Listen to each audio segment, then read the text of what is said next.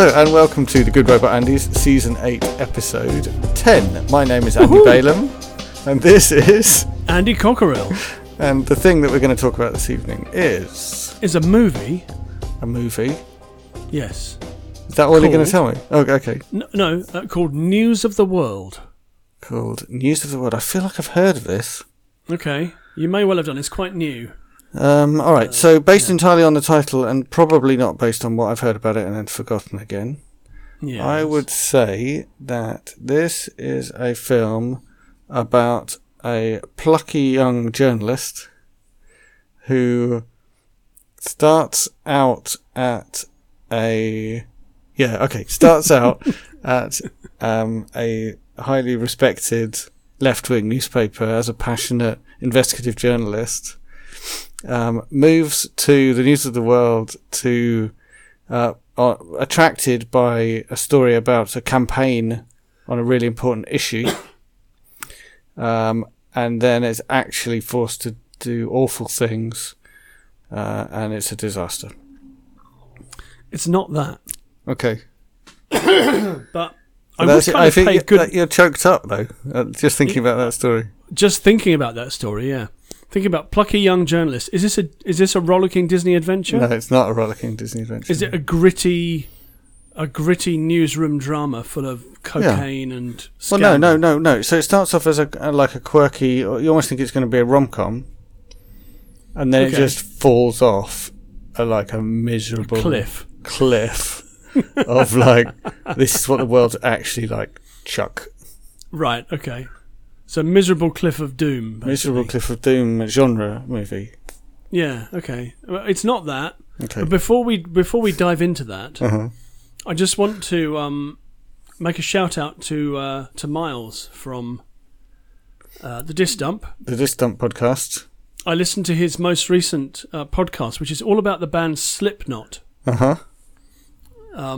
Because he was contemplating dumping some Slipknot discs. All right. And who was he talking to about whether to dump Slipknot discs? I can't remember because I'm useless. Okay. But one of his regular contributors. And I really enjoyed it because I know you should dump Slipknot. I know very little about the band Slipknot. Okay.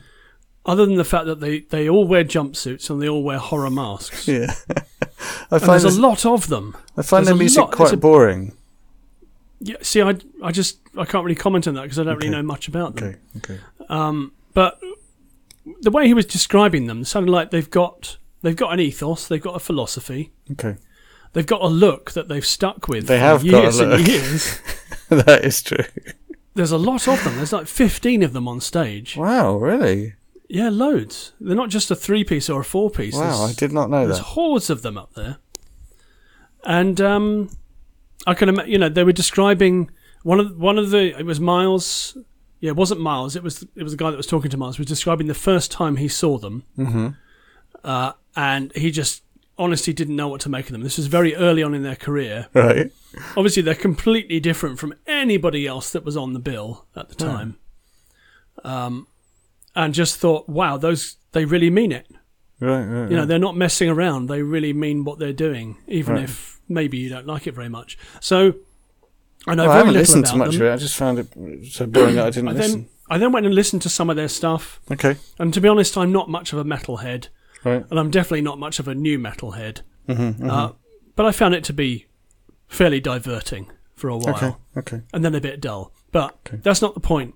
The point is that I found the podcast very engaging and interesting, and it did actually get me to listen to some Slipknot. Right. Even if I didn't like it, that doesn't really matter. No spoilers, so we can't know whether he dumped it or not. No spoilers, but I really enjoyed the podcast, so big shout out to Miles for that, who I think we can count as a friend of our pod. Well done, Miles. Good well pod. Done, Miles. Good pod. Well done. Quite good. You can use that, Miles. You can use that English accent. Take it to the bank. Take it to the bank, as they say. In one of your trailers. Do you have trailers? Yeah. He had a trailer that we played on this podcast. Exactly. So now he can use you doing an English accent. Indeed, yes. Take it to the bank, Miles. In fact, maybe I should just do one that you can just snip out of this podcast. Yeah. The Disc Dump. It's better than an enema.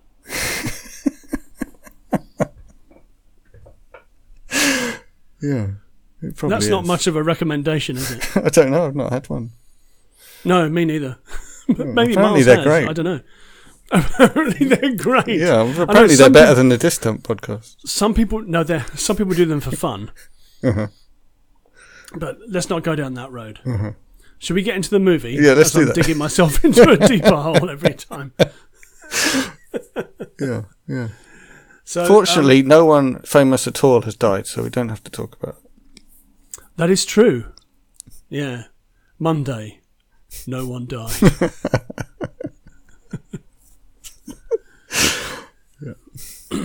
So, News of the World is a 2020 American Western drama film.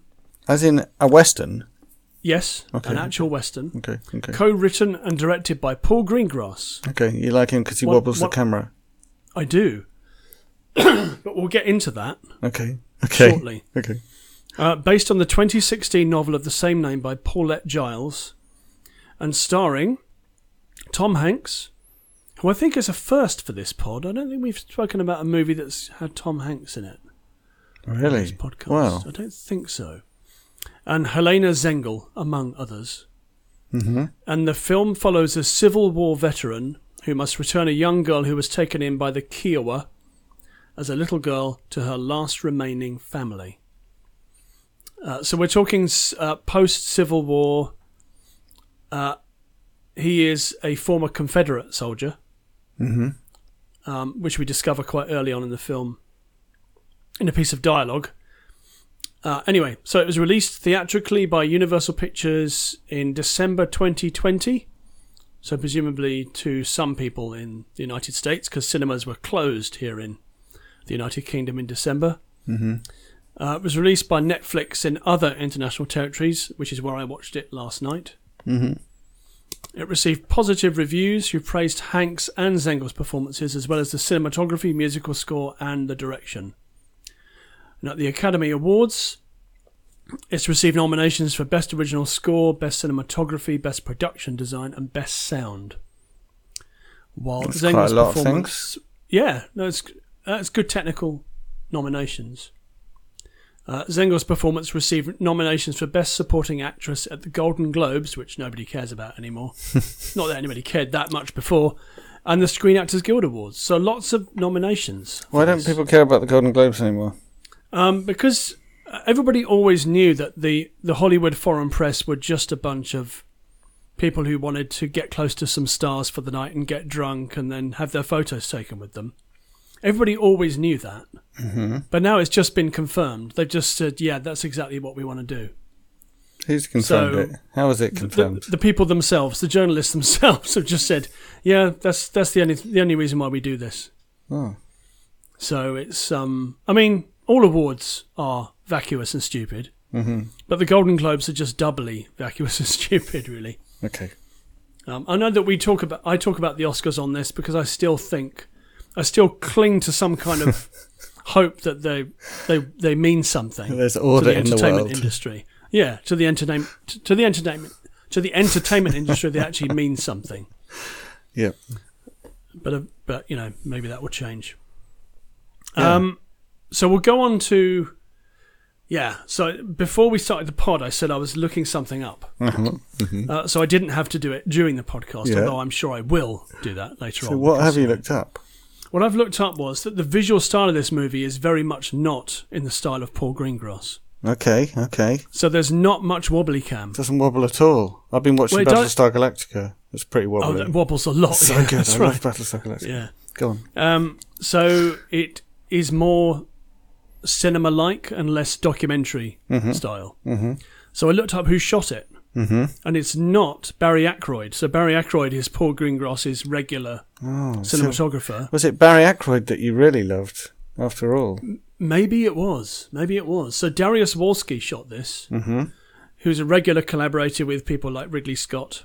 So, you know, has done... Real cinema. He shot The Martian... Okay. He shot Prometheus and Alien Covenant.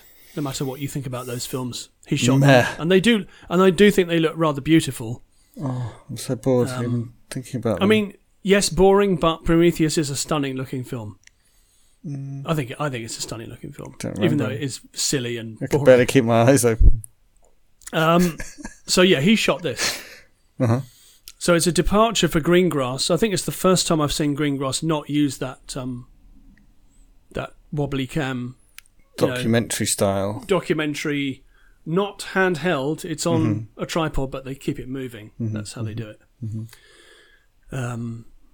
So that's of interest, really, because it's a departure in visual style. Right. But the plot is interesting. So it's set in 1870s, so as it says, post-American Civil War. So it genuinely is a Western. Yes. Yeah, it's set in mostly in Texas, which appears to be... it hasn't actually rejoined the Union yet. Okay. So they're still negotiating to rejoin. It's fairly lawless. It's fairly dangerous. And in his first encounter with... what we would now know as the... Oh, boy. So, like... I've forgotten what they're called. So, the American soldiers who dressed in blue and rode around indiscriminately without any kind of remit, killing pretty much everything in their path. I can't remember what they're called now. Me neither. No, but anyway... I don't think I know about them. So they're kind of like police of the area. So they're basically Union soldiers. They encounter him. They give him a grilling, trying to find out where he's been and where he's going. Right. And they search. That's where we find out that he is a Confederate, because they ask him if he was in the army, and he said, yes, I surrendered at this place in this year. This was my commanding officer. So you immediately think, oh, okay, that means he was on the other side. They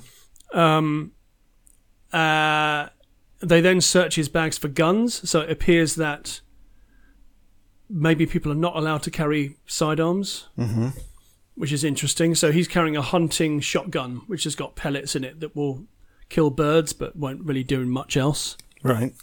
So they let him keep it. So that's some interesting...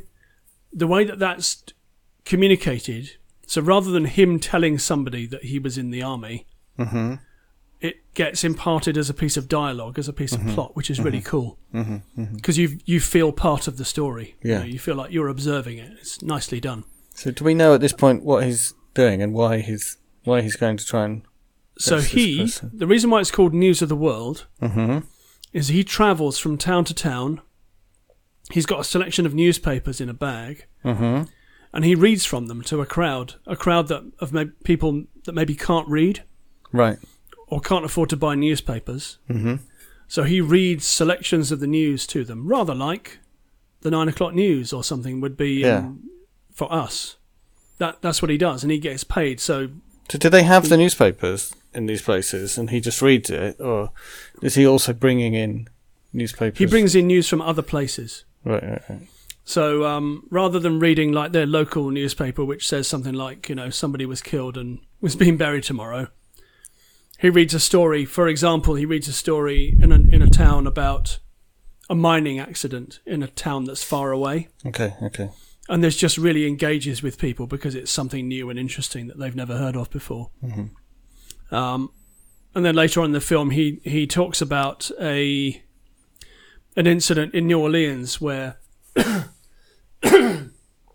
a man was pronounced dead. He was buried, and then he wasn't dead. He was actually not dead.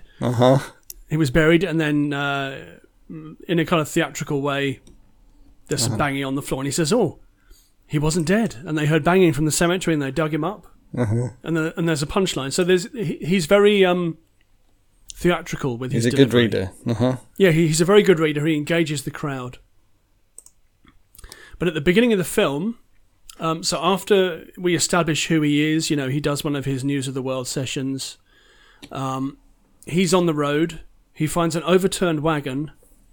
He finds the body of a black soldier hung from a tree, which is quite a troubling scene. And he finds a young girl. So a young blonde girl who's wearing Native American clothing. She doesn't speak any English. She speaks a bit of German, weirdly, but she speaks mainly Kiowa, which is what the language that she's learnt. So she's been taken in by the natives, by the Native Americans. He takes her up the road to the Bureau of Indian Affairs, where he's told that the agent isn't there and they can't do anything. So he can either wait there for the agent to come, and there's no kind of timeline for when that's going to happen, or he can take the girl on and find her family. So he finds out that her family are up north somewhere. She's of German descent. He finds out her name is Johanna. So he refers to her as that, but she doesn't respond to it, so she doesn't remember her name. Okay. And what we have here is a road movie, essentially. And I do like a road movie. So a road movie with horses and carts but so it's not a classic Western. No, not plot. really. No, not at all. It's more about a man who he does this news of the world thing, which is because obviously he's a good talker. So he's scratching a living doing that. I wouldn't say he's making good money doing it. He's making like enough to live off and move from town to town. But he finds something in this girl, reluctantly finds something to give his life purpose. Because he is like so many Confederate soldiers after the Civil War. He's psychologically really damaged, having surrendered. We don't find out what kind of man he is. He doesn't appear to be racist or unpleasant in any way. And we also find out through conversations with other characters that there are other Confederate soldiers who feel betrayed by their former government, the Confederate government, and by the people who started the war. They feel that it was a rich man's war, and they were just forced to fight it for no reason at all, really, for someone's philosophy that they don't particularly agree with. And of course it divided the country, and you could say it's probably still divided today in many ways. So he ends up in a town, and he's approached by three men who are former Confederate soldiers who have turned to criminality, and they offer to purchase the girl. Right. Which can't be good.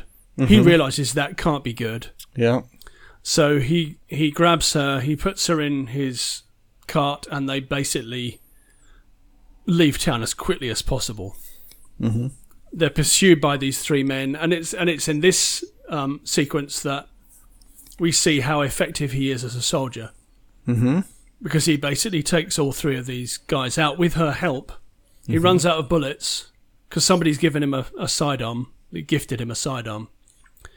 But he runs out of bullets, so the girl goes and grabs pennies from his cart, and he puts pennies in his shotgun cartridges and then uses that as shot, which is, as you can imagine, quite effective. This is a 12 certificate, by the way, so it's not at all... You see a little bit of blood occasionally, but it's kind of, implied what's going on. So we see how effective he is as a soldier and how he really cares for her and wants to make sure that she doesn't get bought by some very nefarious men.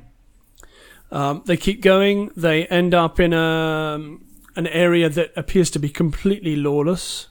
The cavalry was the word I was thinking of. Ah, okay, the cavalry. Yes, the cavalry, yeah. So these guys in blue who ride around in groups are like the cavalry. Yeah. Anyway, so they end up in a town where... Well, actually, it's not a town. It's a whole region that is completely controlled by one man. And that's quite troubling because it appears that there's a great deal of brutality and nastiness going on here. They won't let him through unless he goes and reads the local newspaper for them. to which he kind of dupes them and says, well, your boss wants me to read his newspaper, but actually I want to tell you a story about somewhere else. And this is where he tells them about the mining workers who... the mining workers who basically rose up against their oppressors. Right. And he sows the seeds of dissent in this area with this. Excuse me. They get away, and in a sort of, we then hear that when he's talking to another character that he has a wife waiting for him back in San Antonio in Texas. He doesn't really expand on that at all. But he doesn't seem to be a man who's in a hurry to get home. Which is interesting. But you don't really think about that too much. So he finally gets to her family, who are these very serious German farmers. Says, this is your, what would it be, your niece? Right. All her family are dead. I brought her to you because I don't really know what else to do. And they say, well, we work here, she'll have to go to work. And they seem very austere and not unpleasant, just austere and humourless. So he leaves, but you can see in his body language and in his eyes that he's not entirely happy about this. Yeah. He goes back to San Antonio, where we see him go to his house, which is basically abandoned. All the furniture's been covered up. And we discover that his wife died of cholera. While he was away? While he was away. He'd received a letter. He knew about it already. Right. So when he was saying that his wife was waiting for him, it was kind of true, but not really. Right. It's the kind of thing you say if you don't really want to talk about it, I guess. You don't want to get into a conversation about your wife being dead. So he goes back to his abandoned house, which is very powerful. I didn't expect that. But as soon as he arrives there, you can see that it's abandoned. And you think, oh, doesn't look good. This isn't the ending that I was hoping for. Yeah. Well, so the girl's back with the family. That all seems fine. And now he's going home to his wife. Who's dead. Yeah. So he makes a decision to go back to the girl's family. And when he gets there, she's tied to a post. Oh. The woman says she keeps trying to escape, so he tied her up. So he sees that, and the guy brandishes a gun at him, and he just walks over and unties her. And says, if she keeps running away and she won't work, can she come with me? And the guy puts the gun down and says, just sort of nods at him to say that's okay. So she goes with him. And then the last scene we see is him doing a News of the World, and she is doing sound effects for him. So they're kind of a double act now. Yeah. It's and that's the final scene. And heartwarming.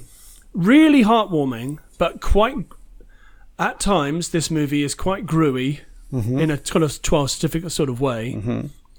It doesn't shy away from the fact that the Old West at that time was lawless and brutal, and death could happen at any time, or you could get sold as a, basically it probably would have been a child prostitute.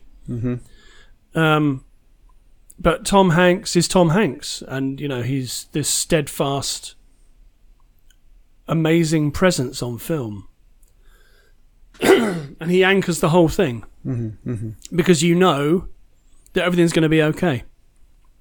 So he's got older. So now he's a steadfast old man, is he, or a what is he? What does he feel like in this? He feels like no. He seems quite. Well, I guess he's probably playing his age, but he seems very capable of doing the things that he does. So he's not vulnerable, but he's. No, he's not vulnerable. He's perfectly capable of taking care of himself. But somehow it's understood that he's not a threat to this girl himself. Absolutely, yes. Yeah, he's a good man. That might be just because he's such a nice chap, and it's Tom Hanks. Might be because he's a bit older as well. Yeah, it might just be because it's Tom Hanks. Yeah, it's Tom Hanks. If you're going to cast someone who you think we know that he's not going to be a threat to her, it would be Tom Hanks. I don't think you could cast anybody else in that case. You know, it's that's a challenge.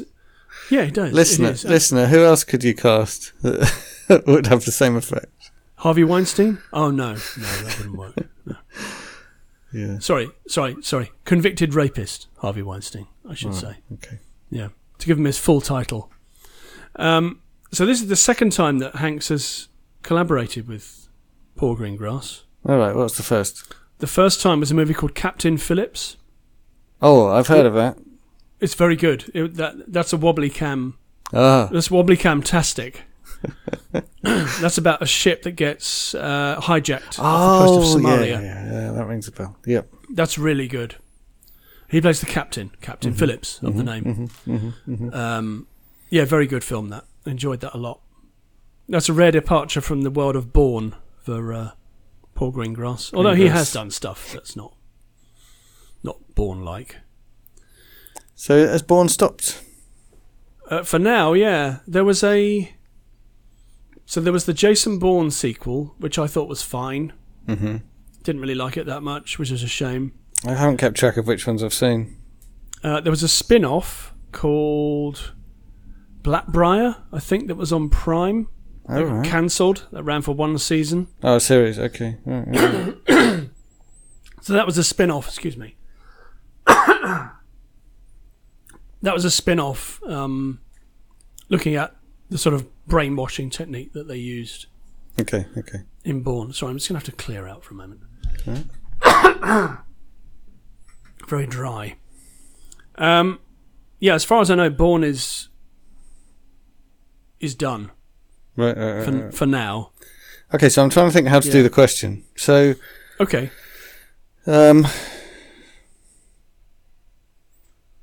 So what?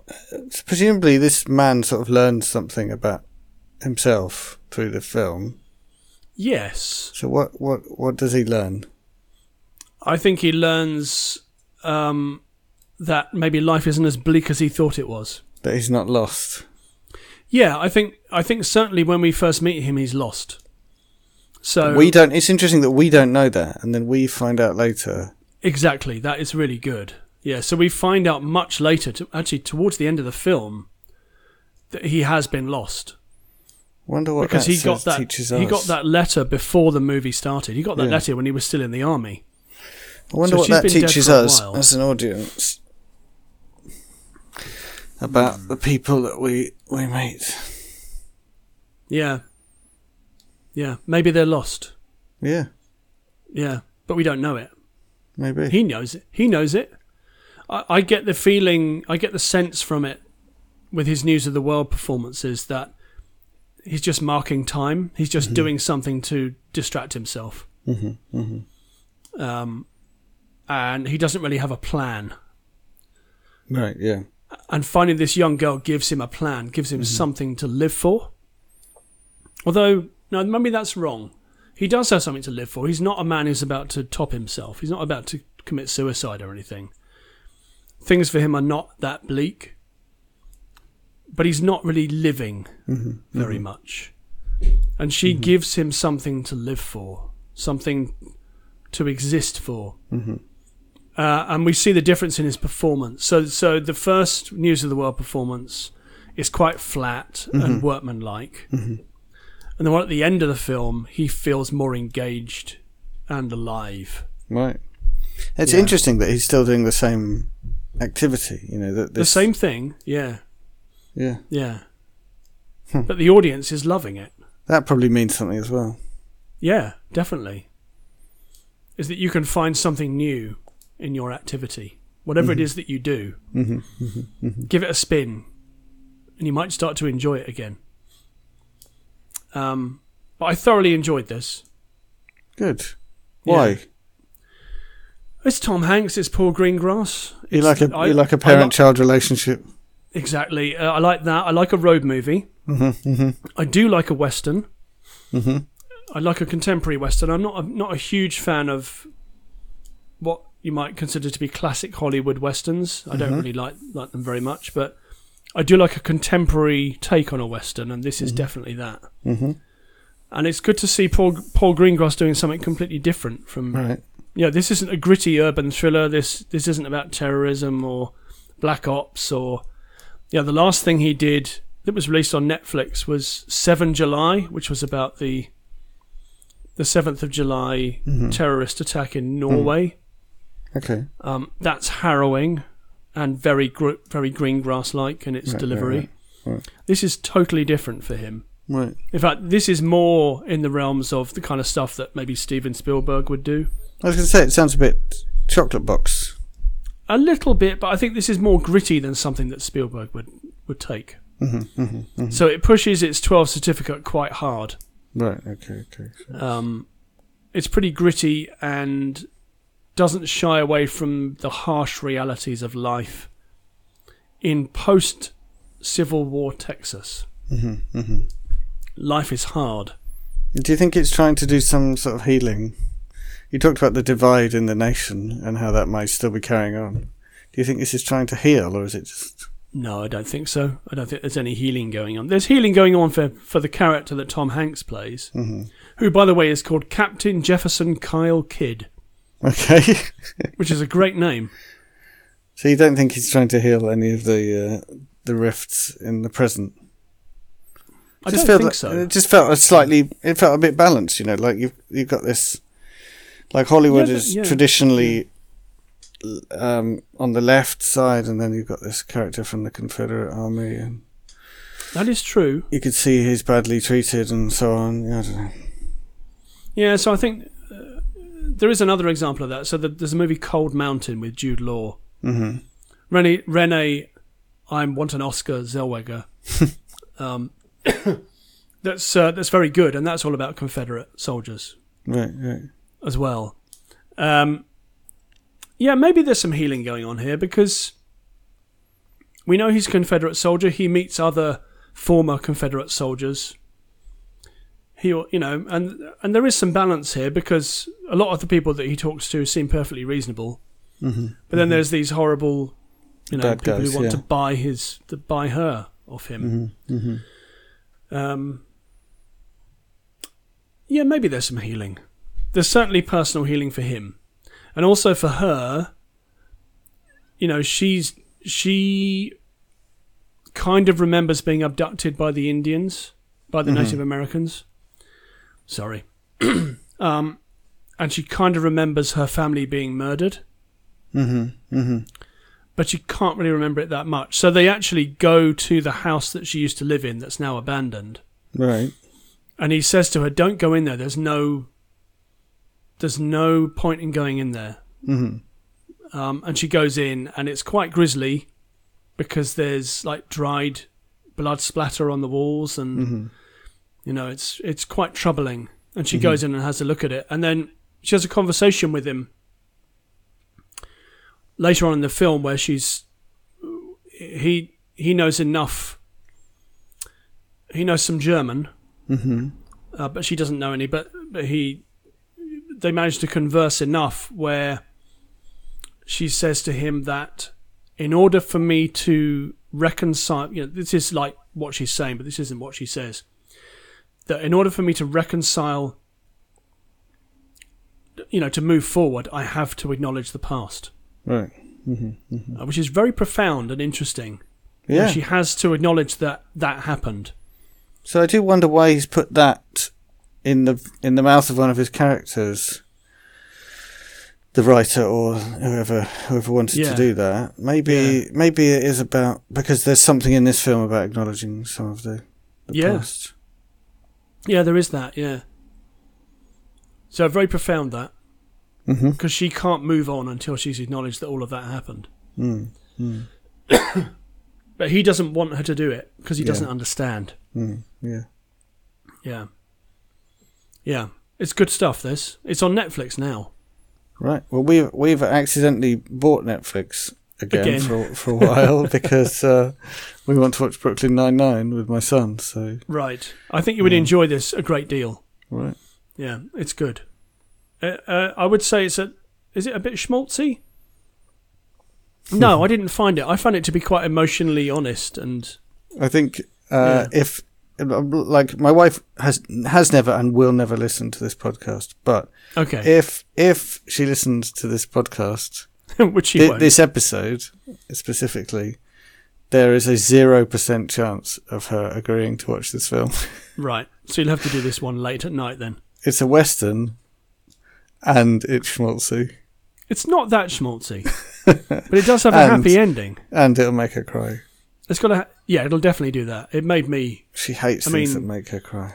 It didn't destroy me like Blinded by the Light did. Right. But it definitely brought a tear to my eye on several occasions. Right. Yeah, I think mainly I could do with a good cry. I was thinking about watching Train to Busan again, so I could have a cry. Oh, maybe actually, that's available. No, I might be on Prime. Actually, The Peninsula is available on Prime. I've got it on DVD. I was ranting before we started recording about the media companies trying to make us rent things instead of buying them. Yes. I own a DVD of Train to Busan. But have you seen Peninsula? Oh no! Oh, sorry, I'm not listening. I'm so busy going on about TV. Ranting. ranting. Yeah. Okay, no. What is Peninsula? It's the sequel or prequel. What's it on? It's one or the other. I think it's on Prime. Right. Yeah, it's the sequel or prequel. I can't remember which to Train to Busan. I might have accidentally bought Prime. Not signed up for Prime. The really? other day because Amazon are evil and they made me click the wrong button. I actually don't know. They made you do it. So I have to check. If I'm on Prime, I should absolutely. You should watch that. Make the most of it. Now, in other zombie news, as we're on the subject of zombies, Zack Snyder's City of the Dead, Army of the Dead, I think it's called. I think that's released in May. Okay. So we talked about this last year, I think. No, is Zack Snyder trustworthy? Yes, he made the remake of Dawn of the Dead. Oh wow! Yes, which is a very fine zombie movie indeed. That's good.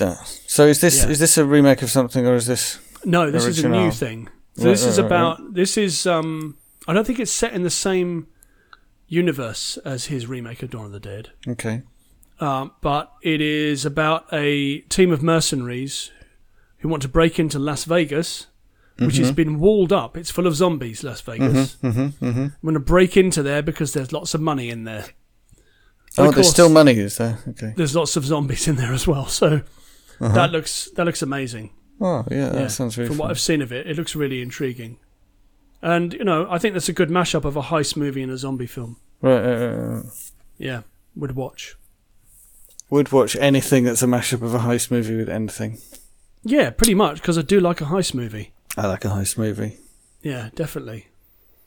We both like the Pixies. We both like a heist movie. Yes, indeed. We both like Arnold Schwarzenegger. Arnold. I mean, we like a lot of things. Yeah. We both like a lot of things. What am I trying to I don't know. achieve? I'm just listing some of them. So, what have I been consuming? Like I said, I've been consuming. Do you want me to give you the critical response to news? Oh, go on. Okay, fine. Yeah, go on. Oh, go on then. So on Rotten Tomatoes, it's got an 88% rating. It's a slow but absorbing ride down a comfortingly familiar Western trail, guided by Tom Hanks in peak paternal mode. Yeah, that's fair. Yeah. Greengrass is broadly entertaining, if gallingly relevant, in brackets, is a bit too soft and spread thin to hit with the emotional force that it could. Gallingly relevant? Yes. I think they're probably... I mean, what are they don't say what they're referring to there. I guess it's got to be about the divisions in America, maybe. Surely. Yeah, maybe. Because, I mean, this was presumably made when Trump was still in power? Yes, definitely. Yeah. But it does say that so much of its simple power is owed to the grounded nature of the director's approach, which allows these desperate characters to feel as if they're trying to escape the very genre that threatens to define them forever. Yeah, that's fair. Wow, that's a meta comment. Yeah, it's a bit meta. To escape their genre. Yes, I think that's I think the person that wrote that, David Ehrlich, has swallowed a thesaurus and is mixing his metaphors. Quite a lot. Anyway, that's it. I'm done with News of the World. I liked it. I recommend it. Go ahead. So I've been consuming Battlestar Galactica, as I mentioned. Yes. I finished the miniseries, and I've watched about 4 or 5 episodes of Series 1. And as is the case with a lot of things, everything I remember about pretty much the whole thing happens in about the first 2 episodes. Okay. But yeah, it's great, and the characters are great. The old stuff, like the old-fashioned spaceship, the old tech, it's just lovely. Telephones. Yeah, and the drama is great. It's great. Yeah, it is. It's solid. Apart from the annoying sexy alien trope. Yeah, you said that last time. I know. And I've also been consuming Trials Fusion, because I've only been consuming things that I've already said. Oh, okay. Trials Fusion. Yeah, you like that. Yeah. Yeah. So I pretty much played all of Trials Rising that I'm going to play, which is the recent game, 2019 game. But I'm still working my way through the previous game from 2016 called Trials Fusion, which has a lot of DLC, and I bought the like gold edition, so all that is included. So there are just lots and lots of levels that I'm playing through. I'm really enjoying them. I'm recording my good runs and uploading them to Mastodon. No, not peertube.social. Okay.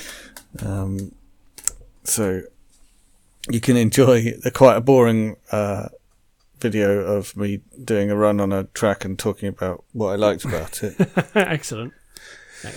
For a lot of tracks on there, from both Trials Rising and Trials Fusion. I'm kind of doing that to like document. Like, there's no proper list of like what levels are available and what they like. So I was like, okay, I just need to like document it. Feels like I'm completing the set if I get a gold medal in a track and then I upload the video. Satisfying. That does actually seem legit. Yeah. What else? I've been watching a lot of Bones, so nothing new to say. Right. Okay. I'm still deeply ashamed of watching Bones. And a couple of the episodes had me almost wanting to give up. Oh, really? Yeah. Some of them they're so offensive. Like they're offensive because they treat you, the viewer, like you're an idiot.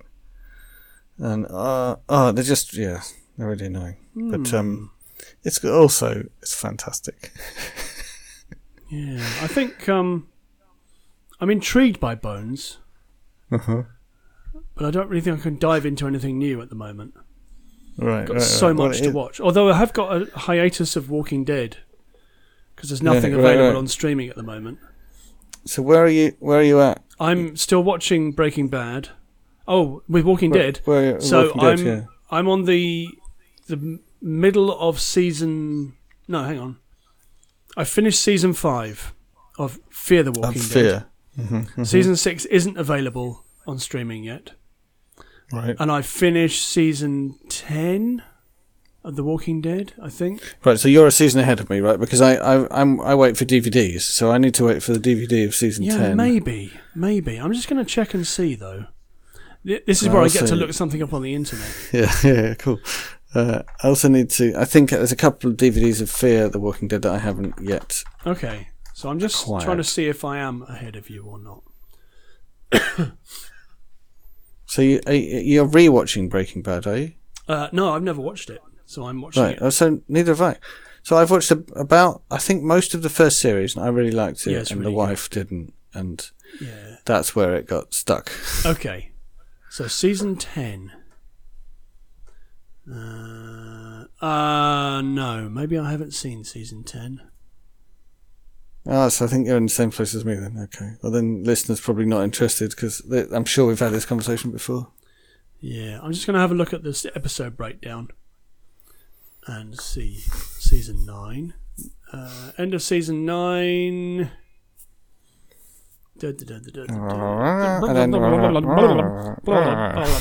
Yeah, no, I have watched season 9. Right, yes, so I'm probably at the same stage as you are.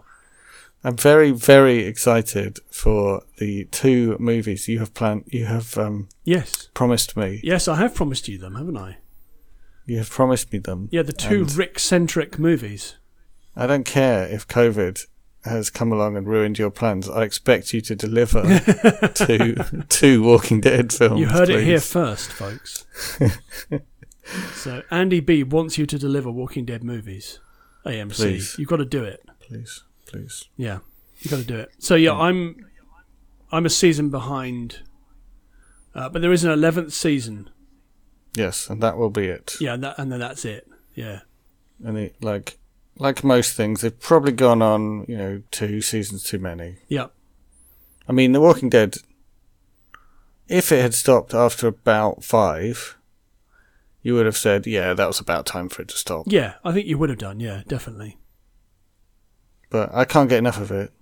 Yeah, it's great. So I'll watch whatever they put out. It's definitely been up and down in its run. There's been times when it feels like it's been treading water. Mm-hmm. But I actually think in season 9 it really picked up big time. With the introduction of 8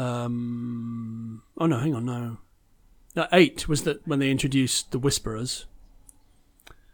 Is that right, or is it 9? Maybe it was 9. Yeah, they were good. No, you're right. Yeah, 9. They introduced the Whisperers in 9, and they were great. A real threat, a real nasty threat of messed up humans. Yeah, so that was a big deal. That's why I really started to enjoy it again. And also, introducing new cast members. And always when they introduce new cast members, you think, how long are they going to last? Are we going to get emotionally invested in these people and then they just get rid of them? Mm-hmm. So wasn't Daryl going to get a spin-off? Yeah, Daryl and Carol were supposed to get a spin-off, but I don't know if that's still happening or not. I still need to investigate the young adult spin-off that was made. Yeah, so that's on Prime. Right. Is it still going on? Yeah. Just looking up Daryl and Carol. Who knows what we'll find? Yeah, no, I'm still not finding anything there. No, I don't think it's going to happen. It probably won't happen. Oh no, hang on. Yeah, it is happening. Yeah, so there's an interview with Norman Reedus where he says, yeah, it's going to be different. Right. Yeah. Well, he's fantastic. Yeah, he is, isn't he? He's just... And so is Carol. Yeah. And I kind of... great. Did you ever watch Homeland with Claire Danes? A little bit, yeah, like a couple of series. Like maybe one series. Okay, so there was a character in that played by Rupert Friend, who's one of the CIA operatives, like an assassin kind of guy. Mm-hmm. And he's such a force of nature that he's basically the kind of get out of jail free card.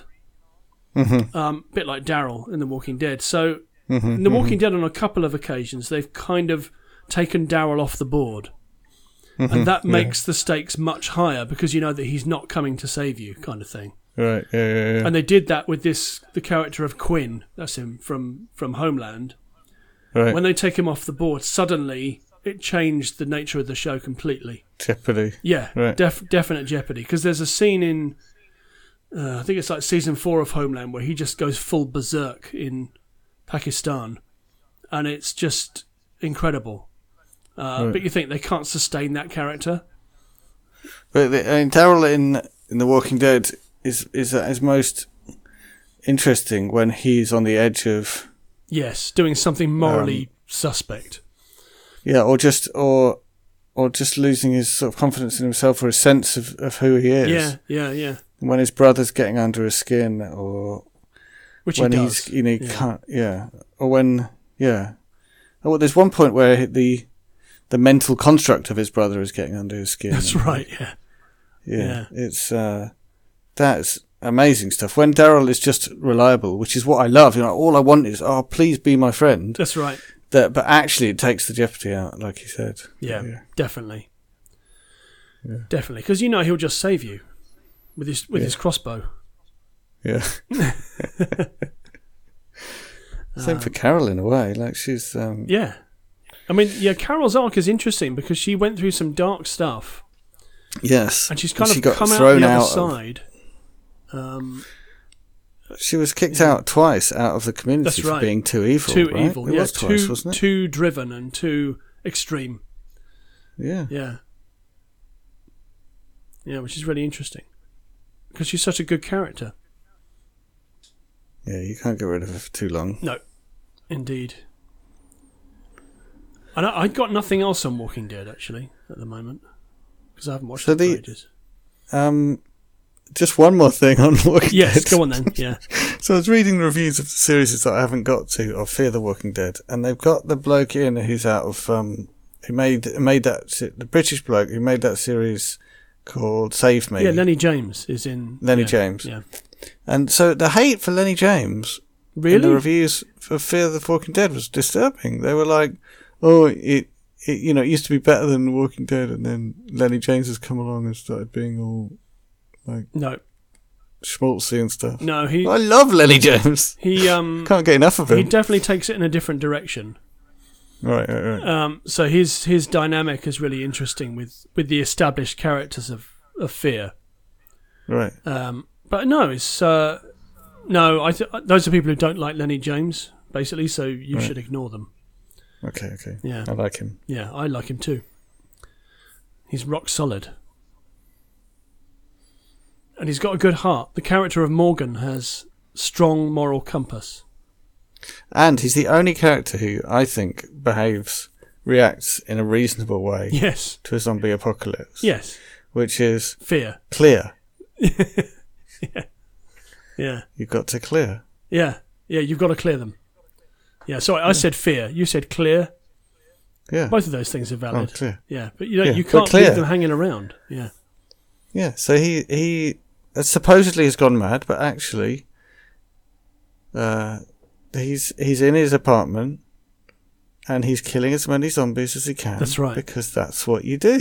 Yeah. Because you need to claim the world back. Yeah. So he's completely right. And that's his backstory. Unfortunately, Rick saves him from that. Because he's in the first episode, isn't he? Or at least in the first series. Yes, he's in the first episode. And then we don't see him again for ages. Yeah, so they have this quite meaningful interaction. That's right. And then he just drops into the series 3 series later. 3 series later where he has a backstory. Yeah, so several series later anyway, and suddenly the same character has gone through a whole load more stuff. Yeah. And we see him again. Isn't that interesting, though, that they thought he was worth bringing that character back? Yeah. Yeah. Yeah, he was good. He was a good character in that first episode. Yeah, yeah. And he has all kinds of arc. That's someone with their eyes on the He has all long kinds game. of character arc. That character, he does all kinds of... Yeah. Losing himself, finding himself. And again and again. Again and again. Repeatedly. But you've got to clear. You've got to clear. You've got to clear. And later he gets onto the thing of not killing, which is, Yeah, well, he still does that in Fear. Mm-hmm. Yeah. He's still got his pointy stick. All right, that's almost more Walking Dead than the... We always do this, though. We always digress into The Walking Dead at some point. Yeah, we should. We used to digress into Arnie movies, I'm sure. Oh, I'm sure we did, yeah. Definitely. On. Listener, if you found us randomly, we're on Twitter. We are.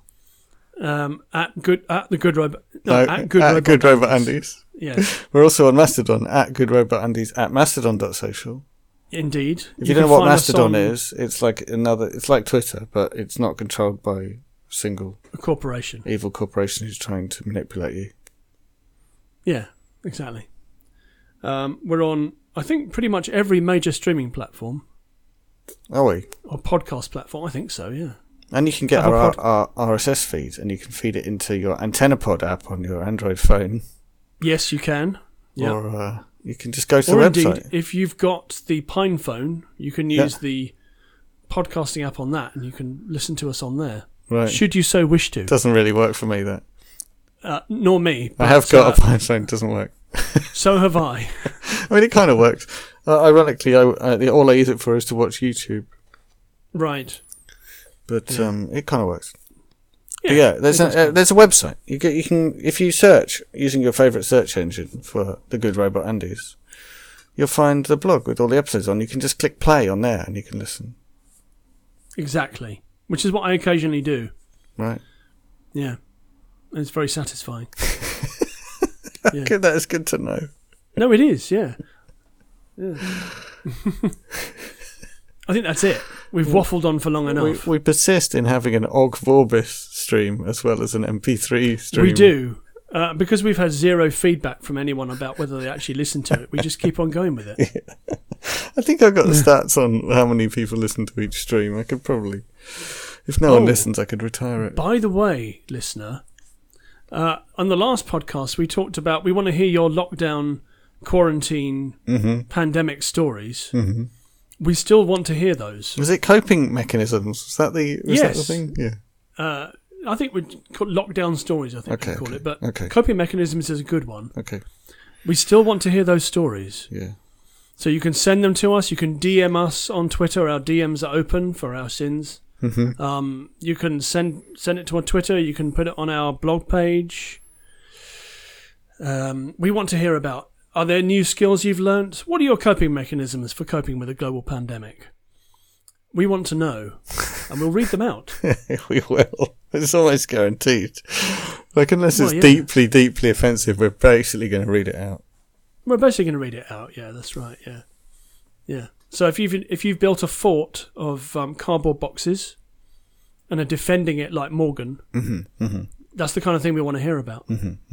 And photos. Yes, photos, please, or it didn't happen. Yeah. Yeah. Okay. Is that it? I always ask this question. Is that it? Yeah, yeah. Good night from your top 30% of podcasts. Podcast. Top 30%. Maybe after this one we won't be, but because people have heard enough about The Walking Dead. I've had the same conversation about The Walking Dead several times. Yeah. And once it's like, yeah, I really like Lenny James. Yeah,